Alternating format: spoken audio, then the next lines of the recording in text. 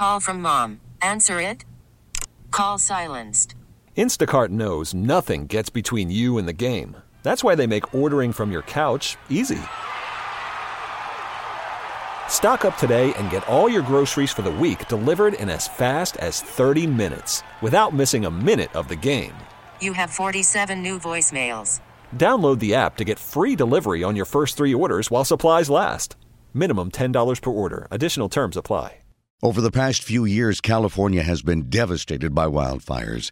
Our KNX Heroes of the Week saw a need for wildfire prevention, so they traded in their business attire for boots and are now raising goats to help create crucial fire breaks.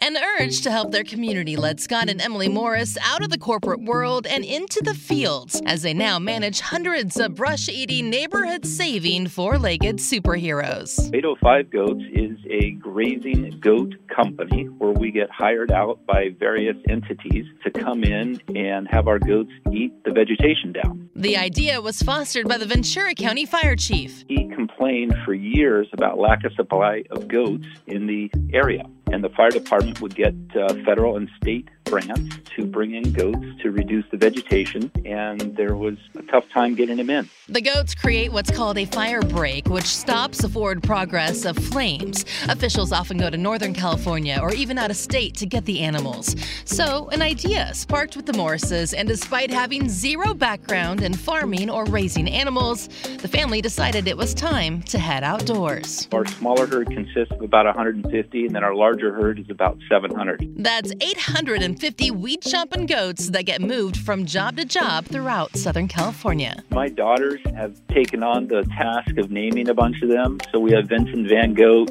Selena Gomez, we have Hercules. Matt Marini knows the family well and makes it clear that they have sacrificed a lot to help the community around them. When it comes to changing lives, I mean, their own lives have changed so much just because goats are a 24/7, 365 job.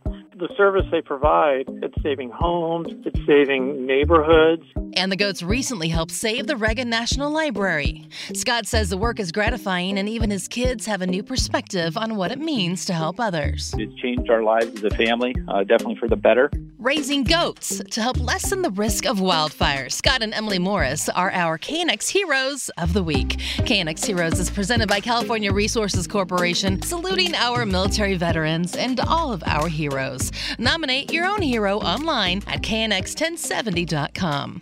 Heather Jordan, KNX 1070 News Radio. Hey, Rob Bradford here. I have set out on a mission with my good friends at FanDuel to prove what I have known for some time. Baseball isn't boring.